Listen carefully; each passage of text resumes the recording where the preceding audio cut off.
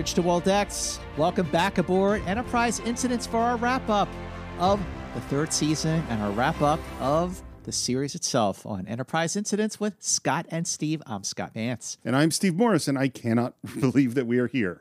We have arrived at this place. I cannot believe it. I feel so proud, but also so sad because for 18 months, you and I did an episode-by-episode deep dive that really made me and sort of a whole lot of other Enterprisers see the original series in a whole new light. We made the original series fresh again. All these great comments that we've gotten from people who left awesome reviews on Apple Podcasts, which is your cue, if you have not yet done so, to please leave a review for Enterprise Incidents with Scott and Steve on Apple Podcasts. But I'm really proud, but also really sad because, man, time really flew by because we had fun. That's exactly right. It really, really did. And it's weird to go like, okay, we can put it on a shelf, put it in a box, that is now the original series on Enterprise Incidents. It is complete. And well, it'll be complete with our next two episodes. And Scott, I have a story for you. Let's hear it. This is the story of the greatest disaster Enterprise Incidents never had. And this story I've withheld from you for 9 months or a year, for a while, and there are probably only 4 humans on the planet that know that this happened. Oh my gosh. Here is what happened. Tell me. Do you remember when we went to Walter Koenig's house to record an episode with him? Yes, of course. And did you happen to notice, and you probably didn't because there was no reason why you should, that I was not wearing headphones like I'm wearing them right now? I do remember that. I just thought, oh, you know what you're doing. Well, it's all good. What happened was it had been COVID, and we had been recording remotely for so long and hadn't done a remote recording in a year that I just didn't have my bag packed the way it used to be. That my bag was always packed with all the stuff. Well, I didn't bring the headphones. And then I was nervous. You were probably nervous too. This was a big deal. And I didn't have headphones. I couldn't run home and get them. And I went, well, I've got my meters on my recording device. It's not going to be a problem. I put it in. I looked at all the levels. Levels all look good. We had that great conversation. I went home, copied over the files, and I saw 2 audio files, not 3 audio files. Oh, no. Because I had not turned on Walter Koenig's mic. What?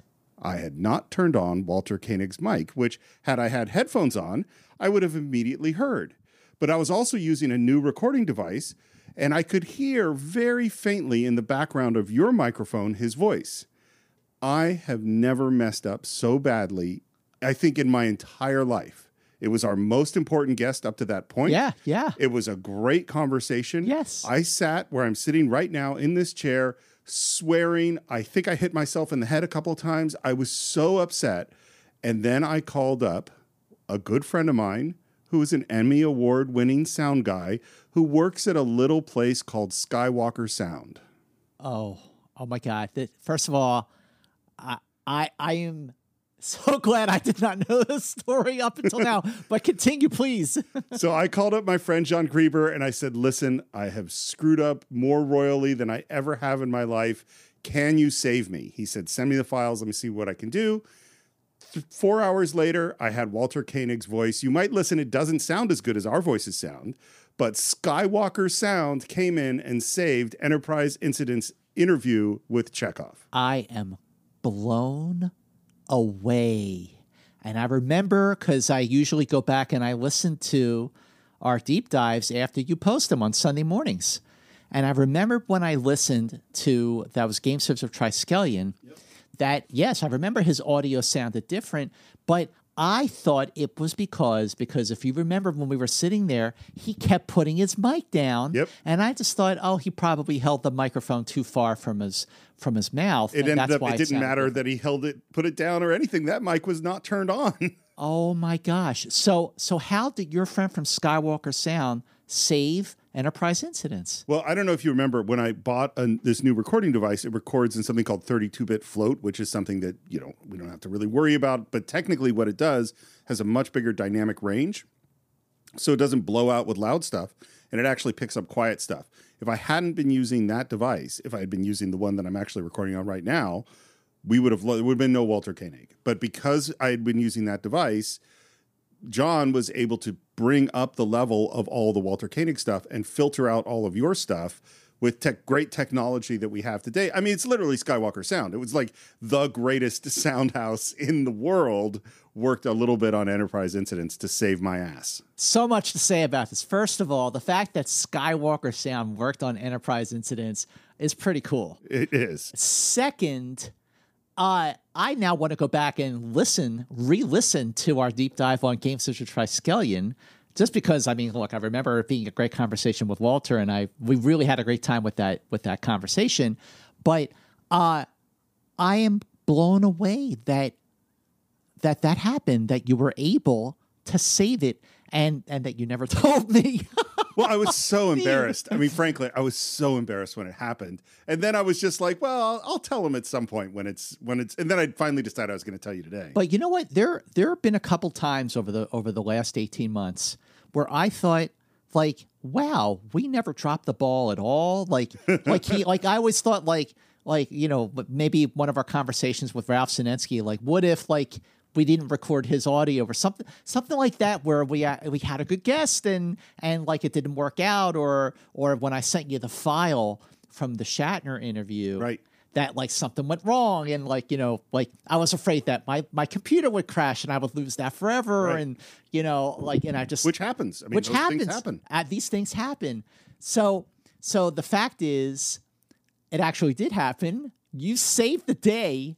John Grieber at Skywalker Sound saved the day. But you figured out who to call. Enough to know him, yeah. You knew the right person to save the day. So Skywalker Sound saved our Star Trek deep dive on Enterprise Incident. That's pretty cool. Yeah. That is an awesome story. Bravo. I cannot wait to go back and listen to Gamesters of Triskelion. Steve, thank you for not telling me until now. You're welcome. I'm glad. I was a little worried you were going to be upset that I didn't let you in on it, but I'm glad I told you now. How do you feel now that you told me? You feel relieved? I do. I mean, it literally, I cannot begin to tell you how upset I was that day. It was like, and you know, I'm not a touchy-feely guy. I don't really share my feelings with a lot of people. So I think I told 3 people. I mean, John and like Karen and a couple of other people. Oh, maybe. Oh my gosh. What did they say? You got to tell them? And then you're like, no, I got to fix this. Like, well, I wasn't going to tell you. Well, I mean, it was very possible that I was going to have to call you up and say, Scott, I blew it. If John couldn't have saved it, I don't know what I would have done. I mean, we just would have been screwed. You tell John that Scott Nance is eternally grateful for saving without you know doubt. You've seen his work. Episodes. You've probably seen some of his work because he did the Bee Gees documentary. He did the Paul McCartney 1, 2, 3. 1, 2, 3. He did what was the most recent one he did? He's a fantastic sound guy. Wait, so a sound guy who worked on a Paul McCartney documentary at Skywalker Sound saved Enterprise incidents. That's correct. I think that's really, really cool. We were 2 degrees of separation from Paul McCartney. You're right. That's awesome. Yeah. This is already the greatest episode of Enterprise Incidents, these revelations. Well, we are at the point of Enterprise Incidents where it is time for our wrap-up of the 3rd season and, in a sense, our wrap-up of the series itself.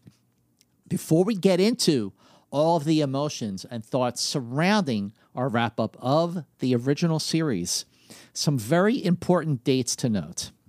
So, Steve, when we were talking about Turnabout Intruder, you know, and we were going through day by day what was filmed. We were going by, and we got to that point where Shatner was told that this is the last episode we're filming of the season, and that he was not going to direct his first episode, which was called The Joy Machine. Now, when Turnabout Intruder wrapped and they had their wrap party, they still didn't get the official word that Star Trek was canceled.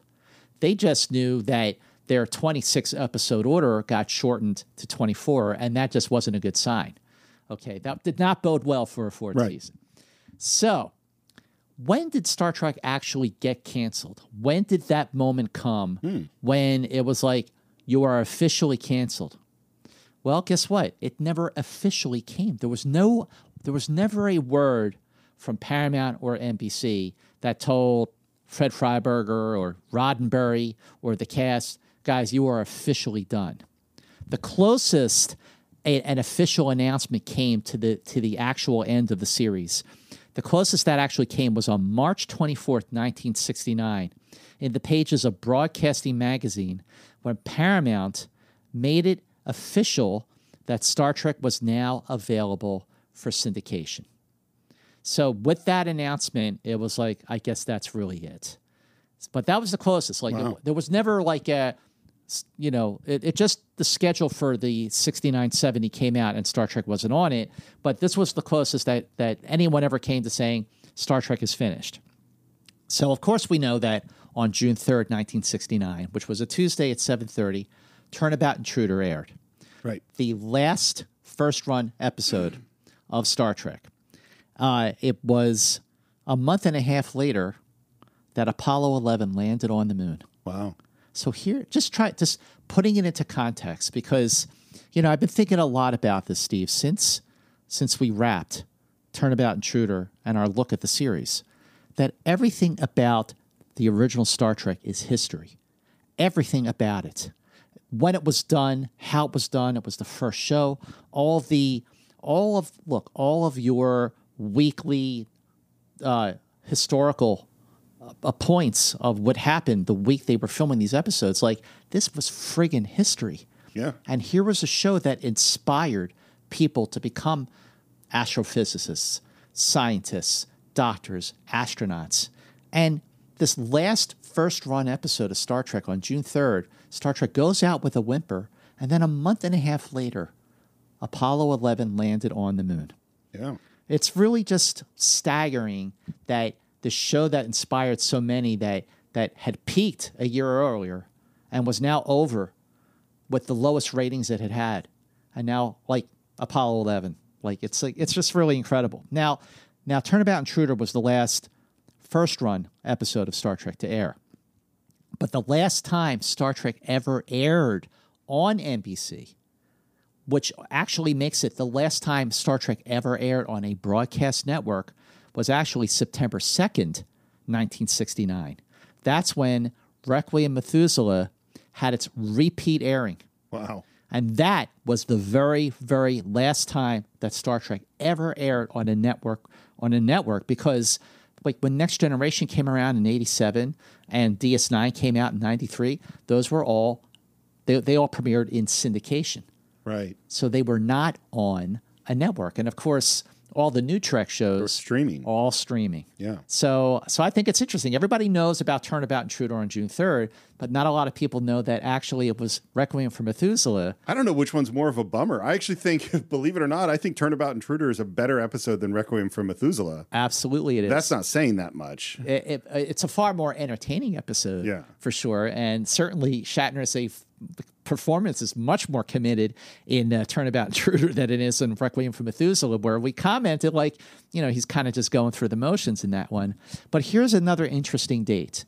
Okay, so June 3rd, 69, Turnabout Intruder airs, the last first-run episode of Star Trek. A week before, on May 27th, 1969, there was something else about the original Star Trek that effectively died.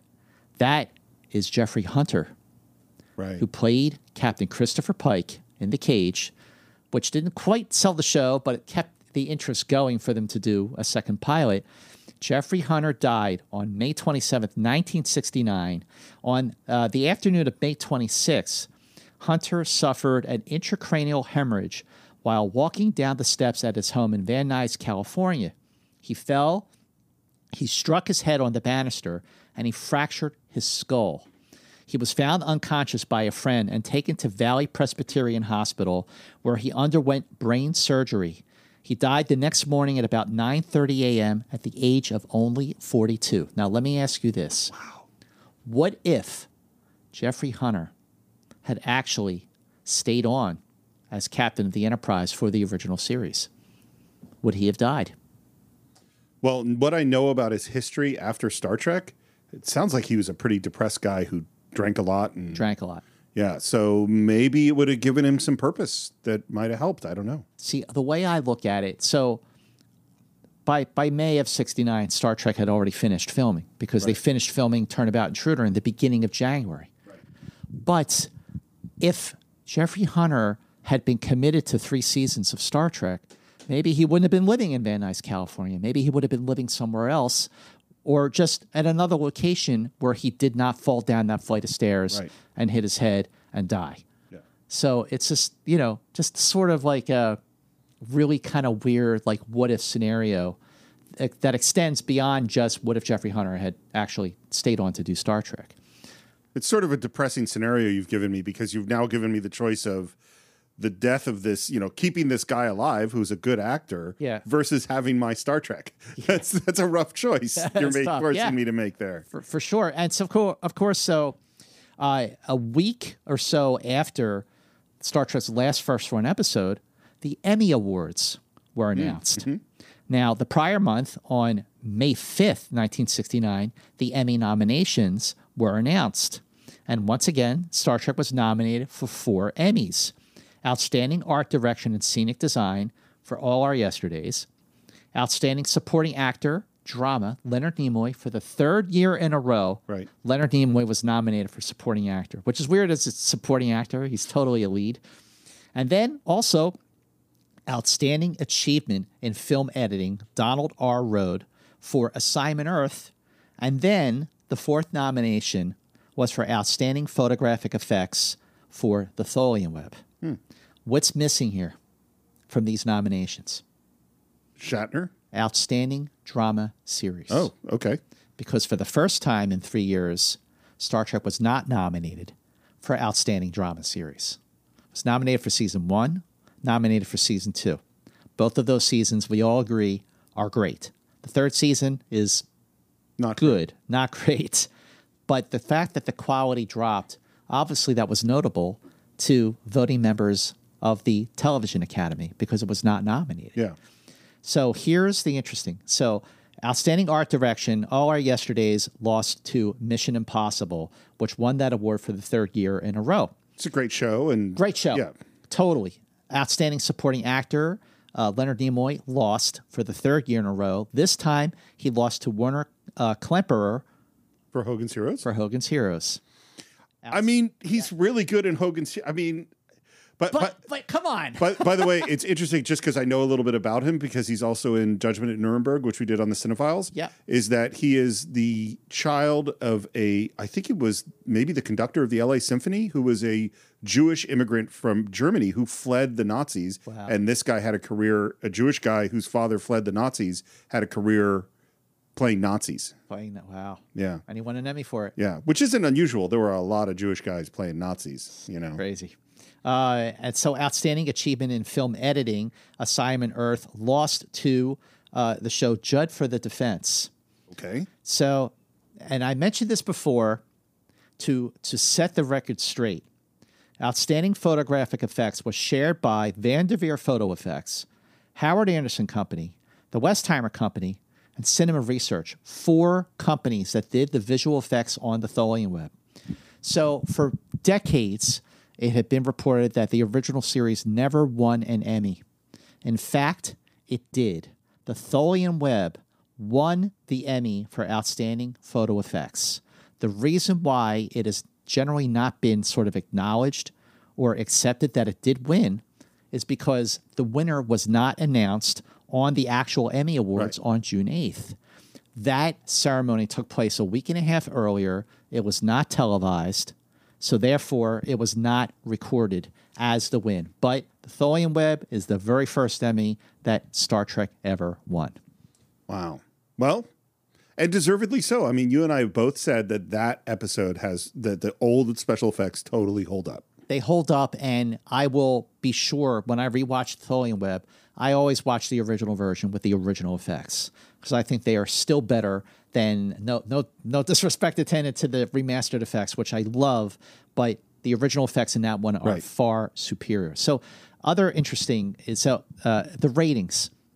Now, the ratings, the percentage share that Star Trek had, even in its worst day, was miles and miles better than the percentage share the television shows get today because there's just so much competition, so many networks and cable networks and streaming.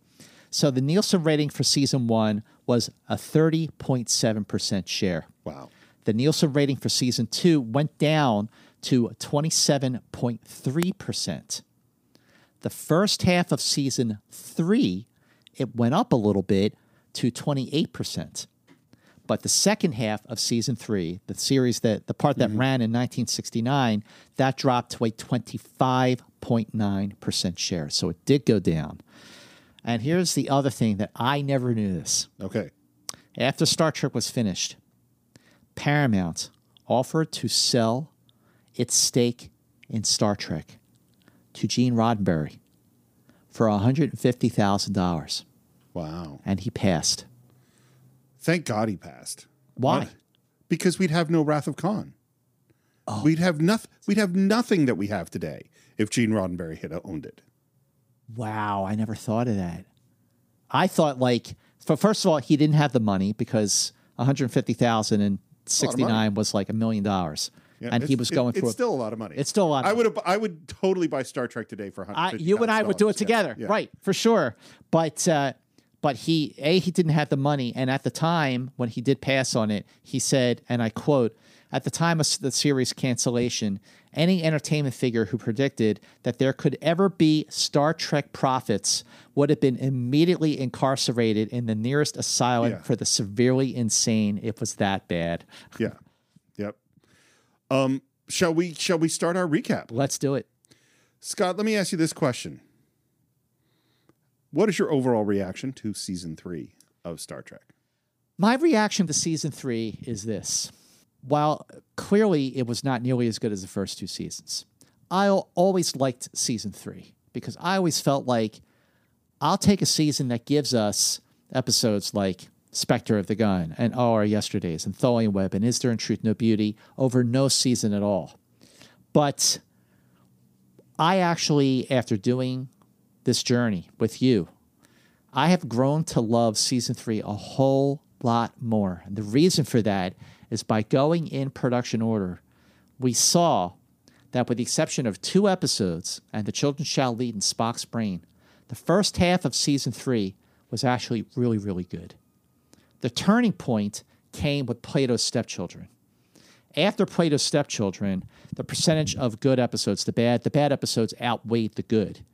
But even the not-so-great ones, I grew to love more, like The Savage Curtain. I definitely like that episode a whole lot more.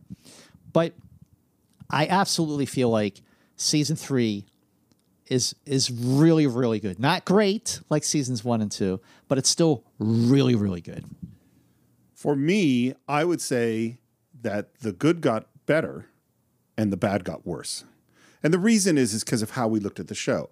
I had probably seen some of those not so good season 3 episodes, in the last 5 or 10 years, watched them once or twice, but I didn't pay any attention. So when I'm focused in detail on every single thing that's happening, an episode like Whom Gods Destroy or Requiem for Methuselah or, Mark of Gideon, they just became intolerably painful to me. Yeah. Like it was, and literally Plato's Stepchildren is torturous. So those episodes got where I just kind of went, whatever before. Now I sort of actively hate them. And so that was a big trend. But as you said, I was really impressed with how many genuinely good episodes there are in season 3. I don't really think any of them quite make the heights of the best episodes of season 1 and 2. I agree with that. But they're genuinely good episodes of Star Trek, and I did enjoy them, and some of them did, like you said, get better with our rewatch. You know what was telling? Like the episodes you mentioned, Whom Gods Destroy, Requiem for Methuselah, Mark of Gideon. You know what was telling about those episodes that actually also, for me, went down in my book? The fact that our conversation, like when we were recording the actual conversation like we're doing right now. Like I remember we were just like, man, this is hard to go scene by scene on an episode that's just not very good. No, I was bored with myself. I was boring myself as I'm trying to talk through what was happening in the episode. But that is the magic of editing because you make those episodes sound pretty good. I cut a lot of stuff out. Well, let me ask you this. So we always talk about how Star Trek evolved in season 1 and how it evolved in season 2. How did it evolve in season 3? Or the question is, did it even evolve in season 3? I think we saw it devolve mostly. I don't think it evolved. I don't think there are a couple of small things in season 3 that you can kind of go, maybe that's a little step forward. But I think mostly there were times in episodes where we would say, it's like the people who were making this had never watched Star Trek. Mm-hmm. Like they would lose track of characters. Like, Spock in That Which Survives is like, well, he's not behaving the right way.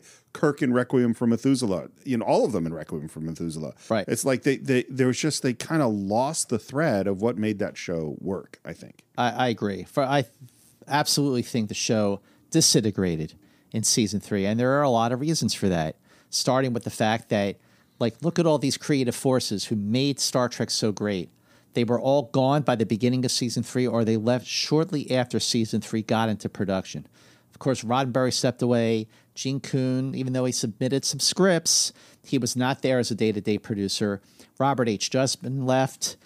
Dorothy Fontana, she had one foot out the door after she was done with the Enterprise incident.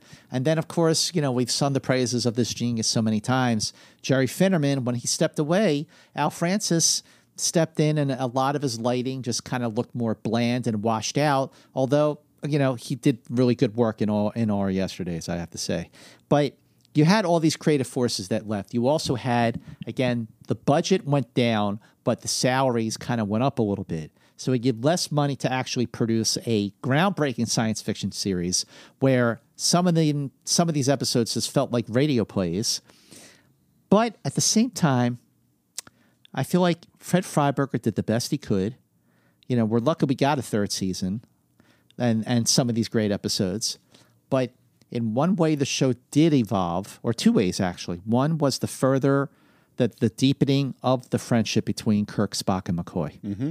That definitely evolved. And when you look at where that relationship really started, and I would say that relationship really got solidified in The Enemy Within, in that scene in the sickbay, where Spock says to Kirk, if I seem insensitive to what you're going through, it's the way I am.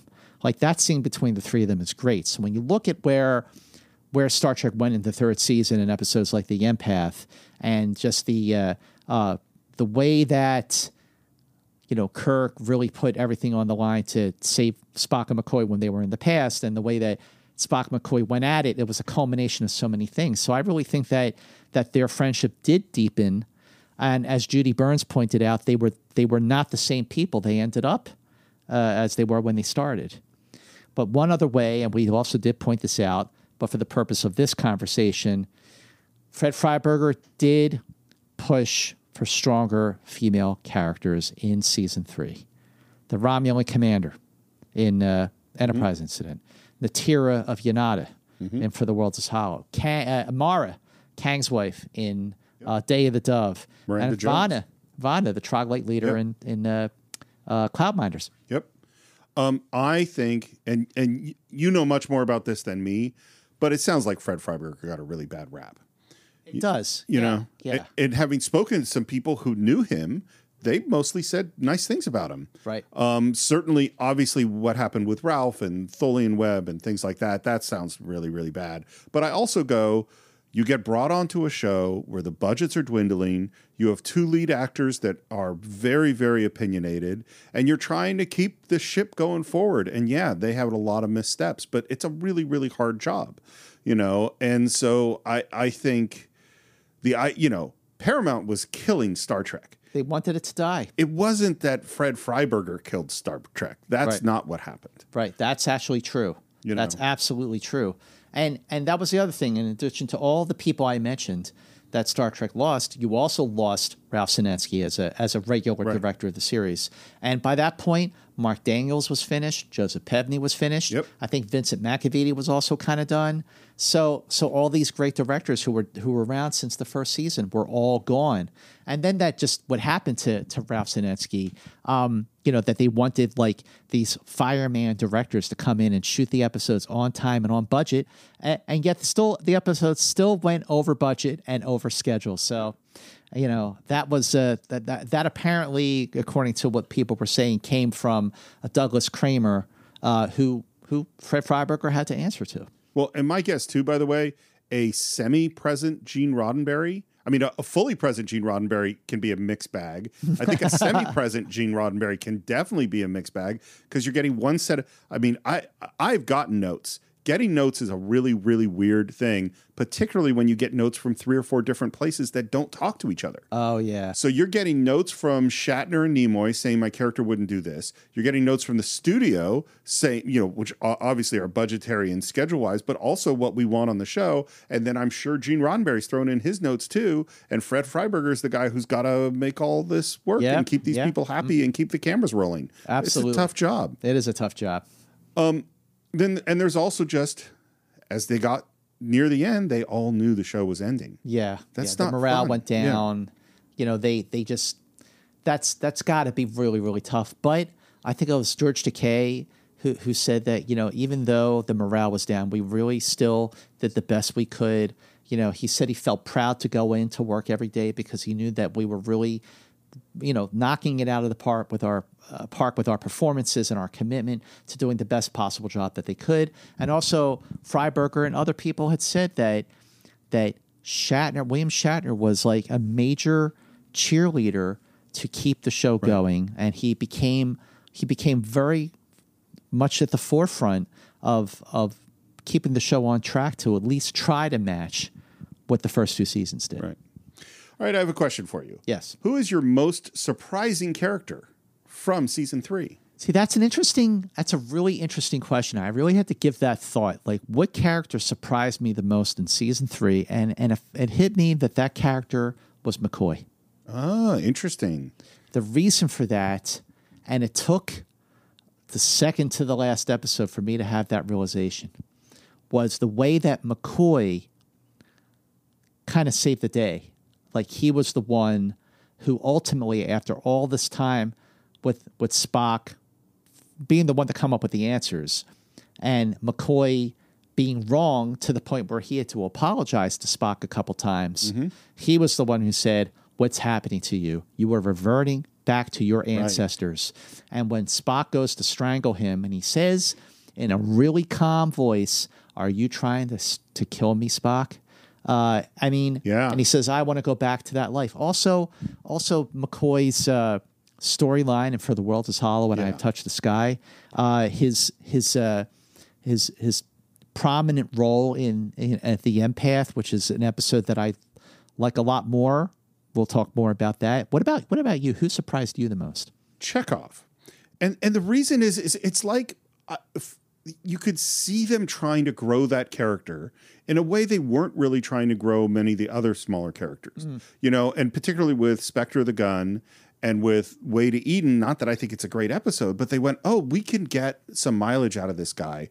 And then the big one is in Day of the Dove, where Chekhov becomes genuinely scary. Yeah. I was afraid of Chekhov when I was a kid. Yeah. I was afraid of him for a while after I saw Day of the Dove. Just didn't trust the Russians. Well, that too. I mean, it was the Cold War. Yeah, it was the Cold War. After the character who surprised us the most, who do you think was the most underutilized? This character is so underutilized that I didn't even think of them for the underutilized category at first. That's how underutilized they are. And that is Christine Chappell. Okay, fair. Because she's like in episodes, but it's so often where it's like she just kind of wanders through. Mm-hmm. And there's some ones where it's like, wow, did you really even need her? Like why pay her other than maybe she's hanging out with Roddenberry a lot? Yeah. But it just seemed they're just like, I wanted them to develop her more. I was like, you know what? We could have gotten more out of this. And there are episodes when we see about her relationship with Spock and some of that stuff in season 1 and season 2 that really, really works. And I'm like, oh, I could have seen a little more of that. That absolutely, as a character who could have evolved, who could have, been utilized to a much, much greater effect. Because when you look at the way she was established in like The Naked Time with her love for Spock, and of course the whole storyline with What a Little Girl's Made Of, and then the backstory with her and Spock in Amok Time, I completely agree. Chappell never really got her due. Yep. But see, my answer to this is a character who was getting his due quite a lot in the first season, and in the beginning of the second season, until he made what was, in hindsight, a mistake to leave for 10 episodes, and that is George Takei Sulu. Yeah. because there is a big difference between the way the character of Sulu was utilized in the first season and a half of Star Trek and the way he was underutilized when he came back at the end of season 2 and throughout season 3. Now, he had a good episode or a good moment for his character in That Which Survives. And I do love that bit on the bridge with him and Chekhov and Turnabout Intruder. But overall, I feel like Sulu was very underutilized in the third season. All right, this one got tough. And I kind of narrowed it down to 3 answers, but I'm curious about your favorite guest in season 3 of Star Trek. My favorite number 1 guest, without question, is Michael Ansara as Commander Kang.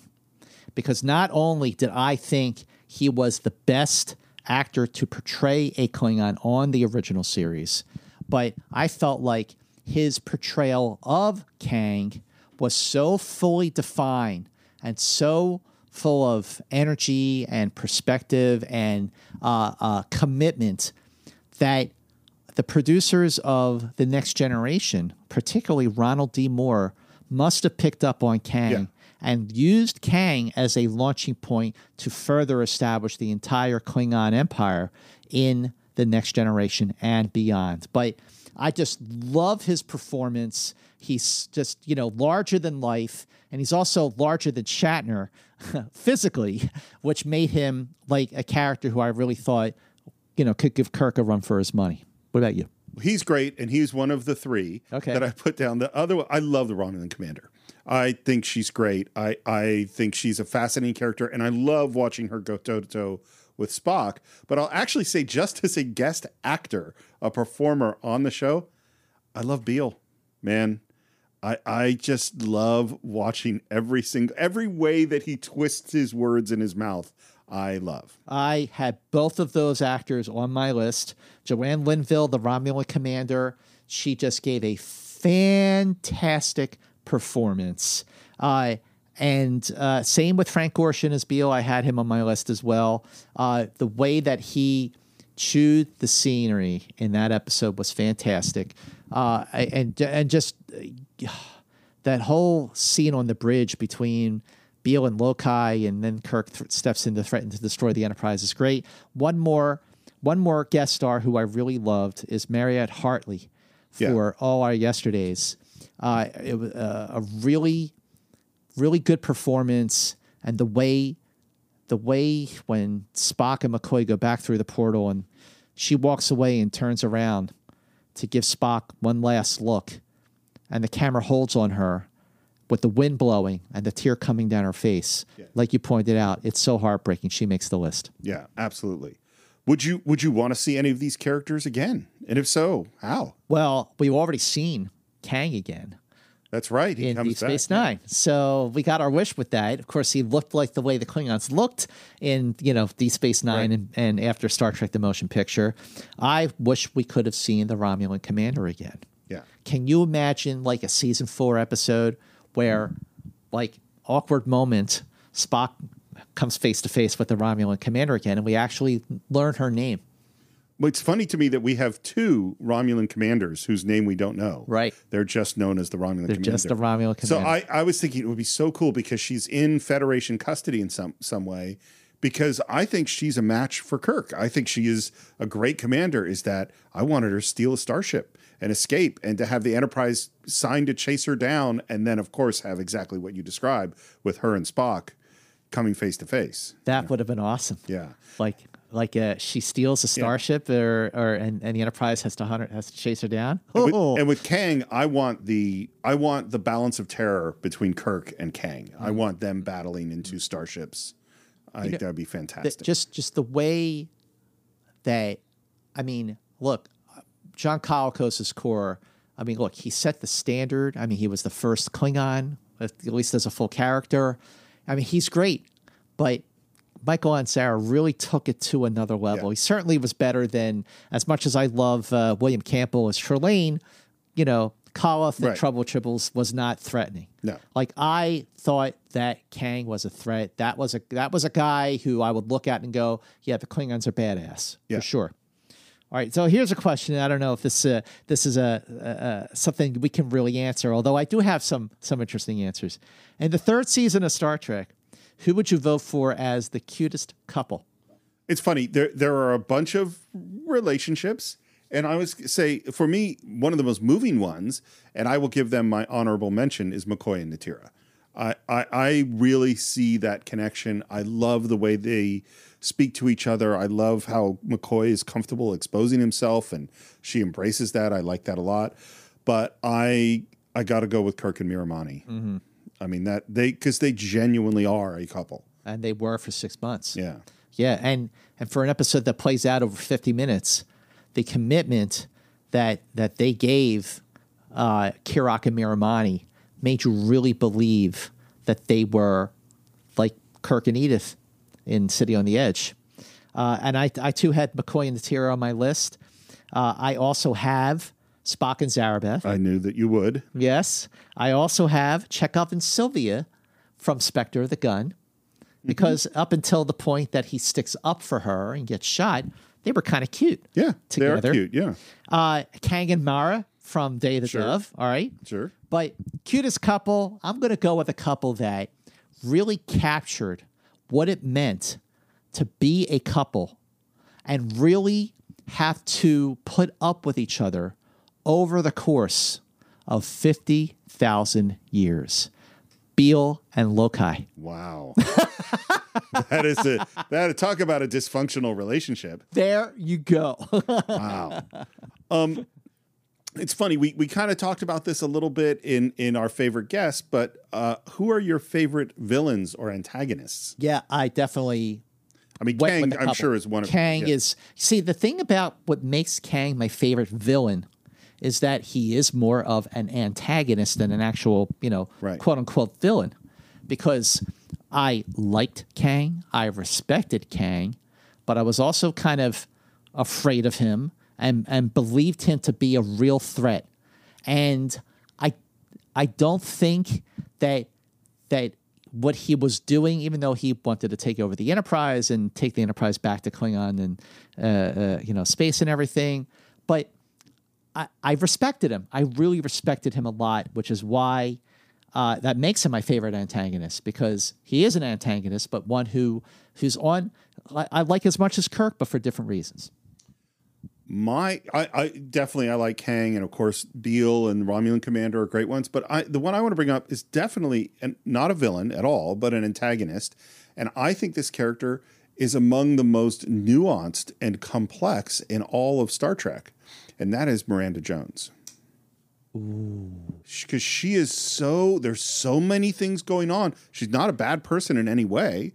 She's ambitious, she's jealous, she's insecure, she's incredibly strong-willed, she's difficult, and she has to struggle with all that stuff throughout the episode and finally kind of come to terms with who she is. I think she's a fantastic antagonist. That's a great pick, because it takes the words of Kirk for her to look inward in herself and realize that she's the antagonist. Yeah. That's a great point. So, okay. When it comes to, we talked about in the first 2 seasons, like what were the standout moments for each one of the main characters? Yes. So when it comes to season 3, like, how was it for you to pick out the best moments for these characters? And did you think it was harder to choose? Yes. Yeah, I did. It was harder. It was definitely harder.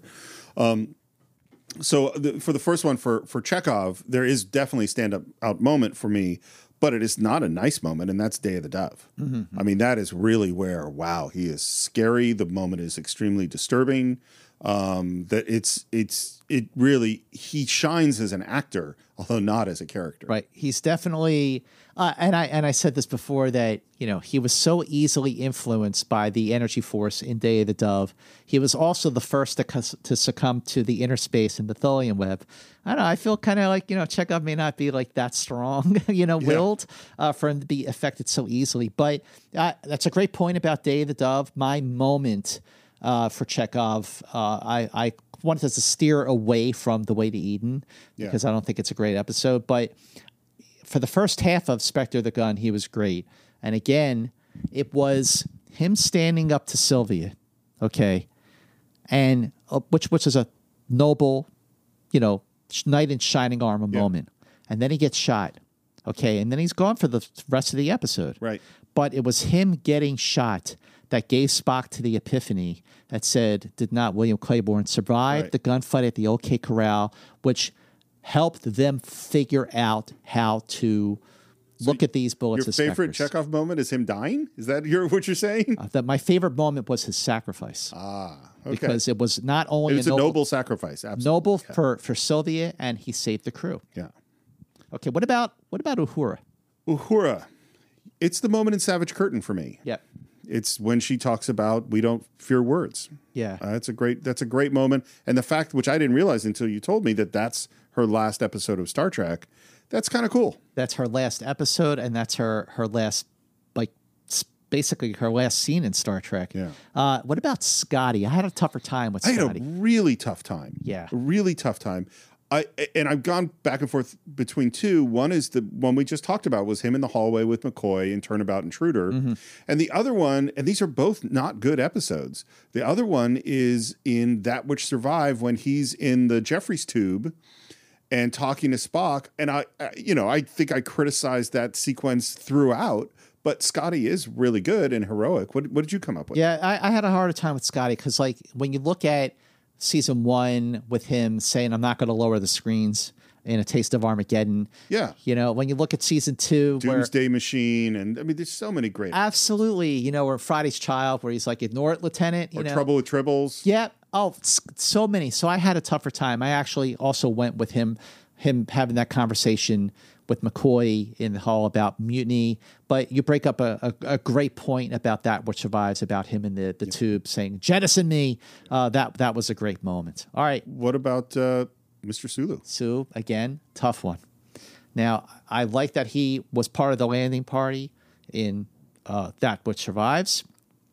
But the moment when he's on the bridge with Chekhov in Turnabout Intruder, when he says, I'll fight him anyway in every way I can, referring to Kirk being taken over by Janice Lester. Same moment. That was the moment where it really bummed me out. I was like, oh, where's this guy been? Yeah. Because the That Which Survives stuff isn't good. He's got a lot of screen time, but it's not good. It's so funny that we now have 2 moments from Turnabout Intruder that we've been talking about, but they're really good moments for that character. Yeah. Okay. What about McCoy? So this was tough for me, and my guess is that you're going to have 2 of the same ones, which is For the World is Hollow and I've Touched the Sky, the scene with Natira where he talks about how lonely he's been and his disease and all that. It's really good. And All Our Yesterdays. Absolutely. Yep. Got it right here. Just, when McCoy says to Spock, are you trying to kill me, Spock? And then, Spock realizes I've lost. I don't know who I am. And McCoy says, I'm going to go back there because I want that life. I think that's great. And absolutely the scene between him and Natira, where, confessing about his loneliness. It's a beautiful moment. He got to kiss the girl. I thought it was great. All right. We're moving up here. What about Mr. Spock? This was really tough because he does have a lot of good moments. So some of the other ones were tough because there wasn't that much to talk about.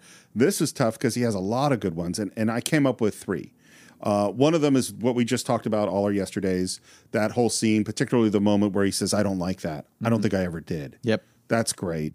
Him with, and a very similar moment is in Day of the Dove, where Scotty uses racial slurs on him and he's going to attack Scotty. And that scene on the bridge is super intense. Yep. And it's great to watch Nimoy do it. But for me, I think the number 1 is the back and forth with the Romulan commander in the Enterprise incident. Absolutely agree. Absolutely agree, because you could sense that Spock is actually he's on a mission, okay, to use her, but you could see that he's falling for her. He's really developing feelings for her. Everything about Spock in All Our Yesterdays, everything about Spock in the Enterprise incident, but also bringing up another moment. I never thought I would bring up good moments from the Turnabout Intruder. But the moment where he tells Kirk, inhabited by Lester, I will do everything in my power to stop you. It's good. It's a good moment. Yep. Yes. We've reached the man himself, Captain Kirk. Okay, so Captain Kirk, I still kind of had a hard time with. I had a hard time too. Because where's the risk is our business moment? Well, this is what's weird is Spock had a lot of good moments. I think what I realized is like, man, one of the big problems with season 3 is not a lot of great Captain Kirk moments. I agree. Like, there's not that many. Like, where's in every revolution, there's one man with a vision. Yeah. You know, where is the moment where he's trying to reason with the companion? You know, but I came up with a couple for Kirk. One is in the very first episode that was shot for season 3, which is Spectre of the Gun. Because Spectre of the Gun, because of who wrote it and who directed it, you know, Gene Kuhn wrote it under the pseudonym Lee Cronin. It's Vincent McAvity who directed it, who did Balance of Terror. When the Earps, the Klan, you know, are shooting the Clantons and the bullets are going right through them, and that great moment where the bullets go through the fence, which I think is awesome, very stylized. And then Kirk goes, attacks Wyatt Earp, starts punching him, takes out his gun, goes to shoot him in the face, cocks the gun, and then, you know, lets the gun go, throws it to the ground. And Spock raises the eyebrow. Kirk did what he did at the end of Arena when he says, "No, I won't kill you." Yeah. That's what he did in Spectre of the Gun. That was an absolute Kirk moment. Also, I love the moment at the end of Day of the Dove when he's sword fighting with Kang. He goes, "Okay, all right, fine, go ahead. In the heart, in the head, I won't stay dateable. This will keep going. The good game of war, pawn against pawn." That was a great Kirk moment. So that's one that I have too, Day of the Dove. I also think that the threat to destroy the Enterprise in Let That Be Your Last Battlefield is a really, really well constructed Oh my God, scene. that's awesome. Yeah, and he's great in that. But yeah, there's not, like, I go like, okay, there's just not great. There's also not a ton of I'm the great strategist tactician who's come up with the great plan. There's not a lot of that either. Yeah, but you know? Your point about Let That Be Your Last Battlefield. That's a good one. When he says, what I love about that moment, when he says, "I am the captain of the ship," it goes where I order it to go or I will order its destruction. Yeah. Right? I will destroy it. That moment. Yeah. Like Beale says, "You're bluffing." And Shatner is great. He goes, "I will destroy it." And then just very calmly goes through the whole code, right? Yeah. It's awesome. You're right. That is absolutely, positively a great moment. In fact, that is my number one moment when it comes to most thrilling moments of season 3 is the self-destruct sequence in Let That Be Your Last Battlefield. But what else is on your list for that? That one is one of them. I kind of thought about putting Day of the Dove in the last sequence, but actually then I took it out and went, I mean, because I went, is it really thrilling? And I kind of went, I mean, it's good. I think the Let That Be Your Last Battlefield is more. And I think that one of the ones that's maybe the closest to the build at the end of Doomsday Machine, and it's not nearly that good, but closer, is the end of Tholian Web. Absolutely. I have that down too. I also have the end of All Our Yesterdays where, you know, Kirk is like, "Come on, let's go, get through the portal." And Spock is like, "I don't want to leave you." And you're just kind of like, the freaking star's going to explode. Let's go. I do have the final sword fight in Day of the Dove. Yeah, those are great moments. Okay, what about the funniest moments? I really struggled. You know why? Why? I don't think season 3 is funny. I mean, like, it's not. I'm trying to find there. I mean, it's like there's so many small funny moments in season 1, and then in season 2 you have fully comedic episodes. Right. Season 3 is accidentally funny. Right. And unintentionally, yeah. I wrote down The Way to Eden because there are many things I find funny in that episode, but they're not trying to be funny. Yeah. What'd you come up with? That's a great point. Like in season 2, you had Mud, Trouble with Tribbles, Piece of the Action, intentionally funny episodes. And then you had moments like in The Changeling, you know, from season 2 where Spock says, what a fascinating display of logic. Kirk says, "You didn't think I had it in me, did you, Spock?" And Spock goes, "No, sir." You know? Yeah. There's none of that really in season 3. The funny moments are the unintentionally funny moments, like brain, what is brain? Yes. You know, that's unintentionally funny. At the end of Turnabout Intruder, literally the last act, when Kirk with Lester is losing her grip on the transformation, and he's like, you know, rolling against the bulkhead. I went, okay, time for this show to go. Yeah. What about the most moving moments? Well, there was one moment during our conversation during one particular episode where I did kind of lose it, and that was the end of the empath. And that was the realization, and that you brought up, that the pearl of great price wasn't Jem. The pearl of great price was the friendship between Kirk, Spock, and McCoy for inspiring Jem to show empathy and compassion. Yeah. That's number one, for sure. To me, there are two parallel moments, and that is the death of Miramani and saying goodbye to Zarabeth. Absolutely. Yeah. That's what I got here. Great pearl, great price. Miramani dies in Kirk's arms in Paradise Syndrome, and Spock leaving Zarabeth in All Our Yesterdays. And also, not as much as those, but I found Miranda Jones's goodbye to Spock at the end of Is There in Truth No Beauty to be quite moving. Yeah. And just the way that she realized she was wrong, but she found new zest for life in the realization of what happened when she saved Spock. And she says, peace and long life. And he says, live long and prosper. And then Kirk says, peace. And George Dunning's score for that episode was really, really good. So that kind of gets to me a little bit. Yeah. What were some of the themes that you think were really explored in season 3?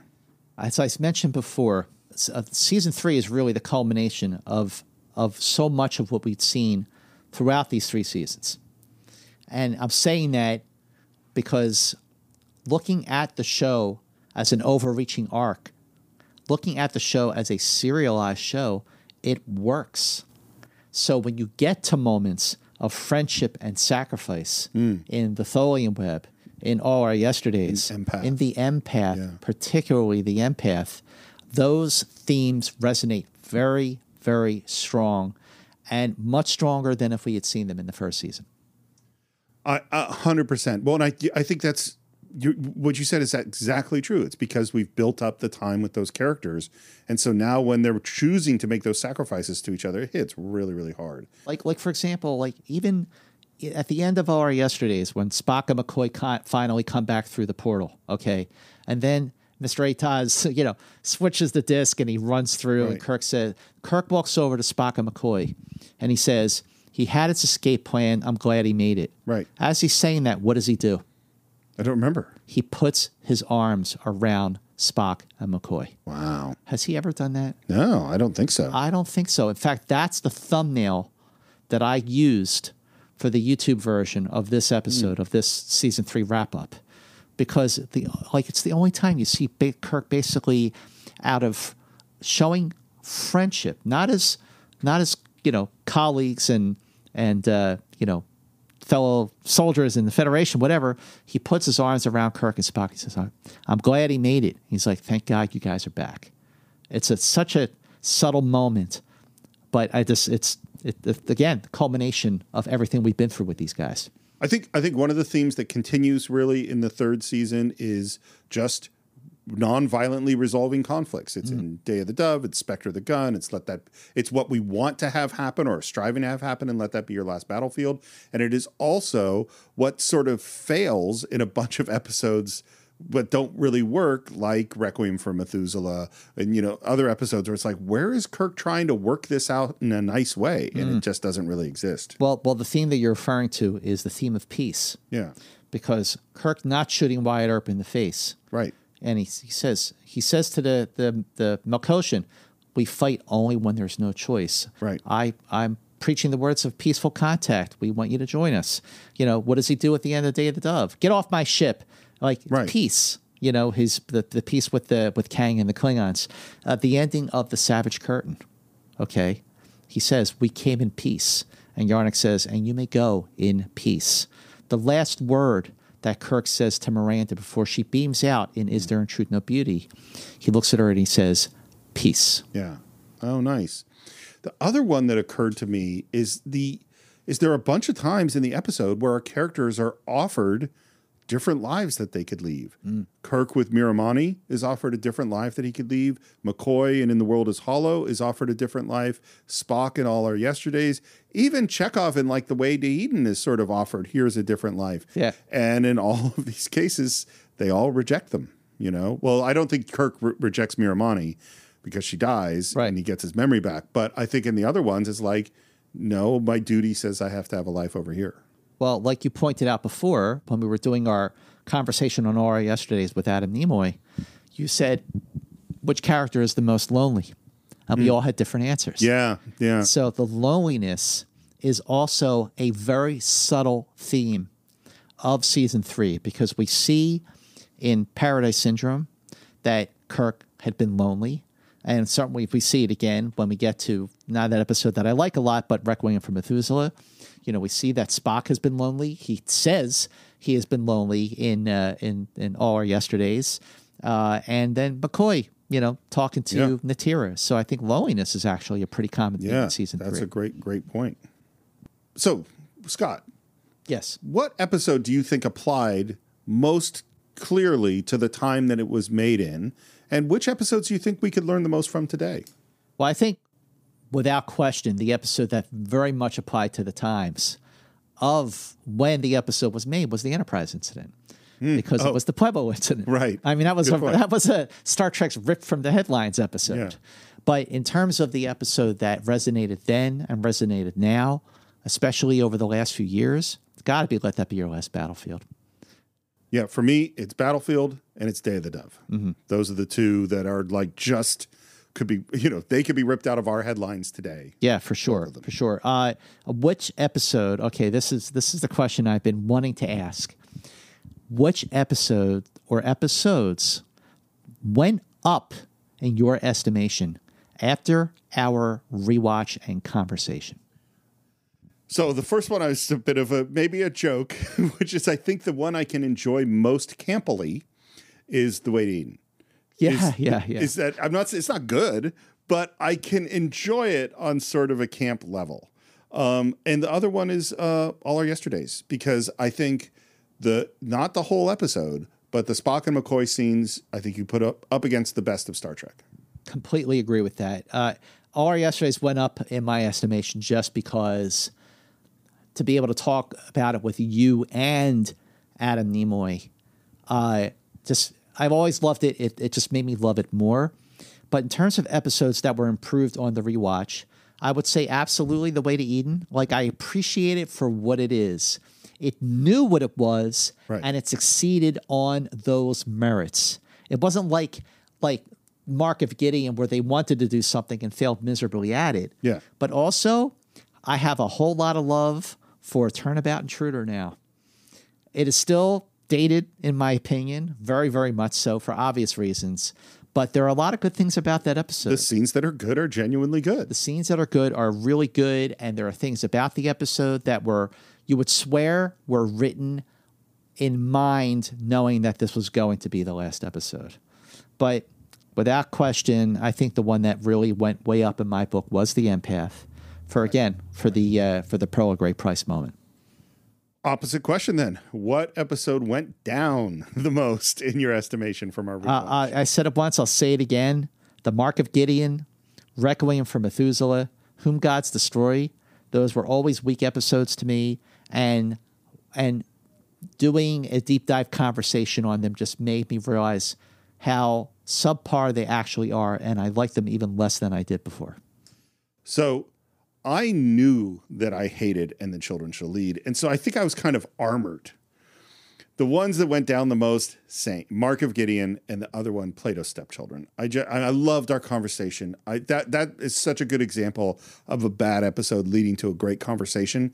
But I was in pain watching Plato's Stepchildren. Yeah. And I absolutely hate Mark of Gideon top to bottom. But this, by the way, was a tough one because the ones you mentioned, Methuselah, Whom Gods Destroy, I mean, they're just all terrible episodes of TV. Yeah. It's really just like you really see how Plato's Stepchildren is the turning point. You know, like after that, like at least Roddenberry was kind of involved with assigning stories to writers in the beginning of the third season, even though he wasn't like actually in the office. But by the end of the third season, he really kind of did check out, even though he wrote the stories for Turnabout Intruder and The Savage Curtain.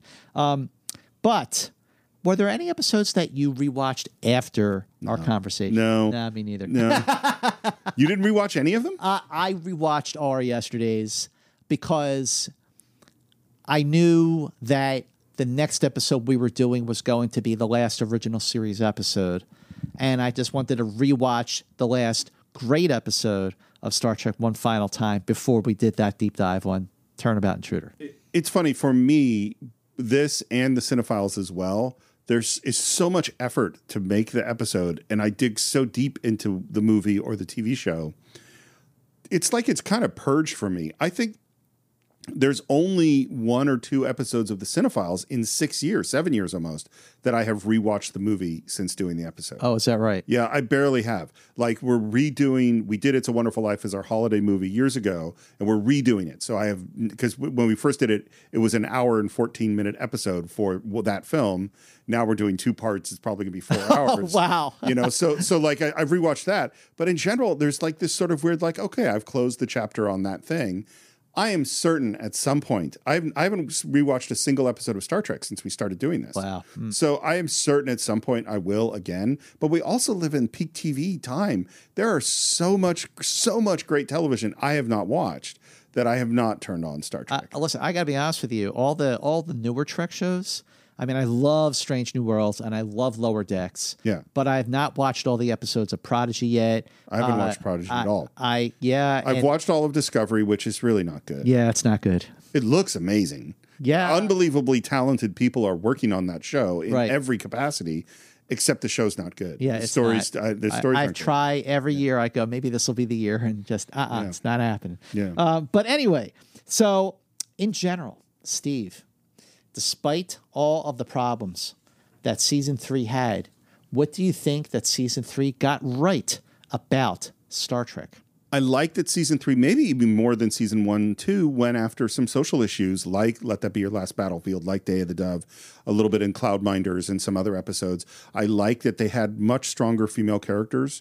I think that really worked well. I think episodes like Savage Curtain isn't a particularly good episode, but the ideals expressed in it I like. And so those are some of the things I thought it did well in season 3. On top of all of that, because I completely agree, what I think season 3 really got right was the friendship between Kirk, Spock, and McCoy. Yeah. And again, just the fact that season 3 was the culmination of everything that came before it, and those moments were so fully realized and effective, just goes to show that despite the flaws, despite the fact that you had a producer who may not have really gotten Star Trek, certainly Shatner and Nimoy and D. Kelly knew their characters well enough to know that when all else fails, they know their characters and they know the relationships between them. And the proof is in so many of these great episodes we already talked about. Yep. What did it get wrong? What did it get wrong? Well, unfortunately, it got the last episode wrong. Yeah. Because I just felt like for a show that was so progressive and forward-thinking, to have dialogue like what Kirk, possessed by Janice Lester, says about women not being able to command starships, that hurts to watch every time. Even though I have to say that since we recorded that episode, I kind of, in my head canon, reasoned that it had less to do with the fact that women were not able to command starships and more to do with the fact that Janice Lester was just cuckoo for Cocoa Puffs. Right. You know, and that her blanket statement about women not being able to command a starship was just bitterness because she was not able to command a starship. Yeah. I think that episode, if they really leaned into that, I think that could have been a good episode because we know that some of the other elements of the episode were good. It's just that's not really where they're heading. For me, the problems with season 3, it's all about the scripts. It's just all scripts. Yep. And you look at episodes, like you look at an episode like Mirror, Mirror, which is so tight. Every single word, every single moment is there for a reason. It's all there building tension. All the characters are there. An episode like Balance of Terror, same thing. Everything is there for a reason. And it's just so lazy in season 3 where there's so much like, why is this character doing this? And or people acting out of character. All 3 of them in Requiem for Methuselah, totally acting out of character. Spock in That Which Survives, totally acting out of character. And just like the hard work it takes to make a really tight script of Star Trek just wasn't happening. Yeah, you know, I completely agree. But having said all that, if you're going to pick out your single favorite episodes of season 3, like your number one faves, maybe you have a couple, what are they? It's tough. It's a tough decision. I would say the 3 top ones for me probably are Let That Be Your Last Battlefield, except for all of the stretching that happens, particularly with them running through the corridors and stuff like that, where it just sort of is. But I really do like that. And I find so much meaning and things to discuss in that episode. Yep. Day of the Dove is great, I think, top to bottom. Mm-hmm. I think it's a really, really good episode. And even though there's some parts of it that don't quite work, I really like the Enterprise incident. Yep. Those are all great. I have my top 5 ranked. Yes. For the original series, season 3. Number 1 is Day of the Dove. Number 2 is All Our Yesterdays. And by the way, after all that build-up, because I brought up All Our Yesterdays in prior episodes, I'm just relieved that you actually liked it. I do like it. Okay, good. Is There in Truth No Beauty? I think it's just it's a beautiful episode. Yeah. It's right there in the title. The Tholian Web. It's a really good one. Really, really good one. And number 5 is Spectre of the Gun. I think Spectre of the Gun is a fascinating episode, and I love the design elements of it. That's my favorite thing about it. Sure. I don't know. I wouldn't put it as one of my favorites, but I do really, really like it. I like when Star Trek goes in those directions. Yeah, I just felt like Spectre of the Gun was a holdover from season 2. It really felt like a season 2 episode to me. We've reached our final thoughts, not only, I think, on season 3, but on the original series. Yes, we have. And I just have to say that after spending a lifetime observing, dissecting, absorbing, watching over and over and over again, and doing something I've never done before, which was this deep dive through the series in production order, I just did not think it was possible for me to love Star Trek any more than I ever did, but I do. I love Star Trek even more. I love these characters even more. I appreciate Star Trek so much better in the historical context in which it was produced, the obstacles that they had to overcome, and yet they still produced this landmark show that going episode by episode, Steve, scene by scene, moment by moment, and talking through every single moment, the fact that the original series holds up under that kind of scrutiny after 55 plus years is a testament to how great it was and it is. And that is why the original Star Trek is still the greatest Star Trek series of them all. Well, you're not going to get any argument with me on your last point.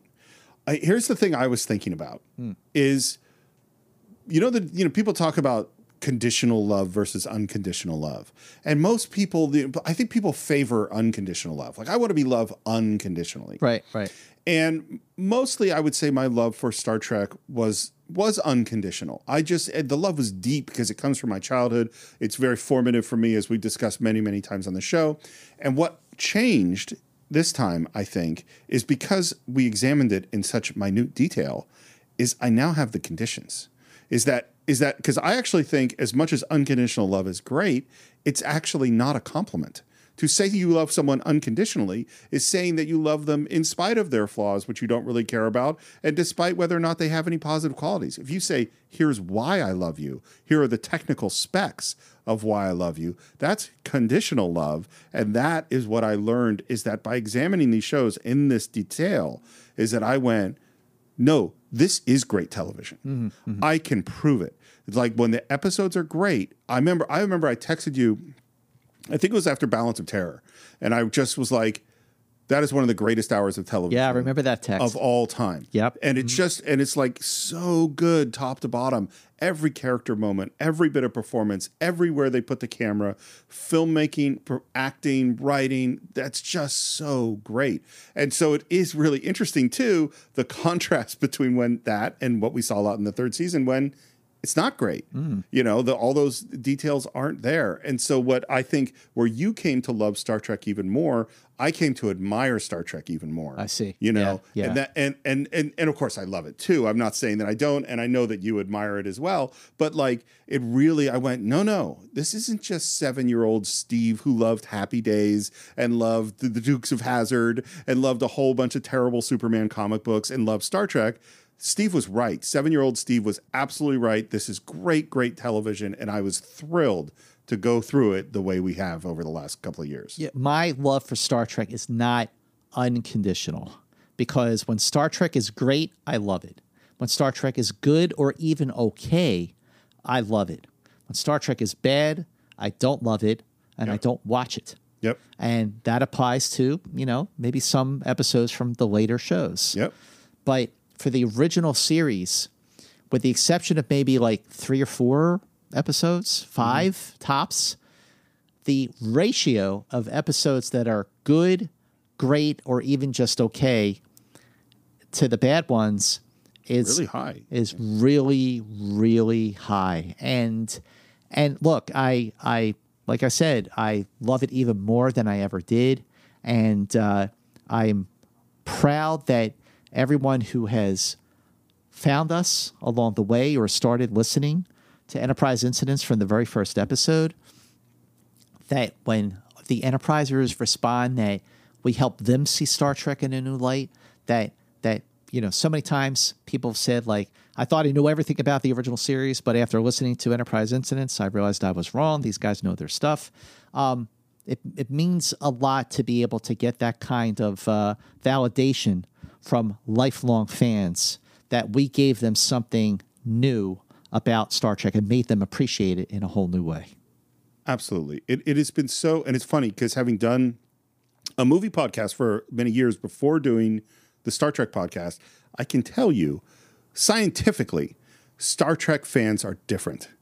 The passion, the intensity, the knowledge is off the charts, because the other thing that happened, even though, of course, I'm learning from you every week when we record the show, almost every week in comments, I learned something else I didn't know about Star Trek, because these people are passionately committed in just the same way you and I are, and that's been really fun. Star Trek fans, the Trekkies, the Trekkers, call them what you will. Enterprisers. The Enterprisers, our fans for Enterprise Incidents.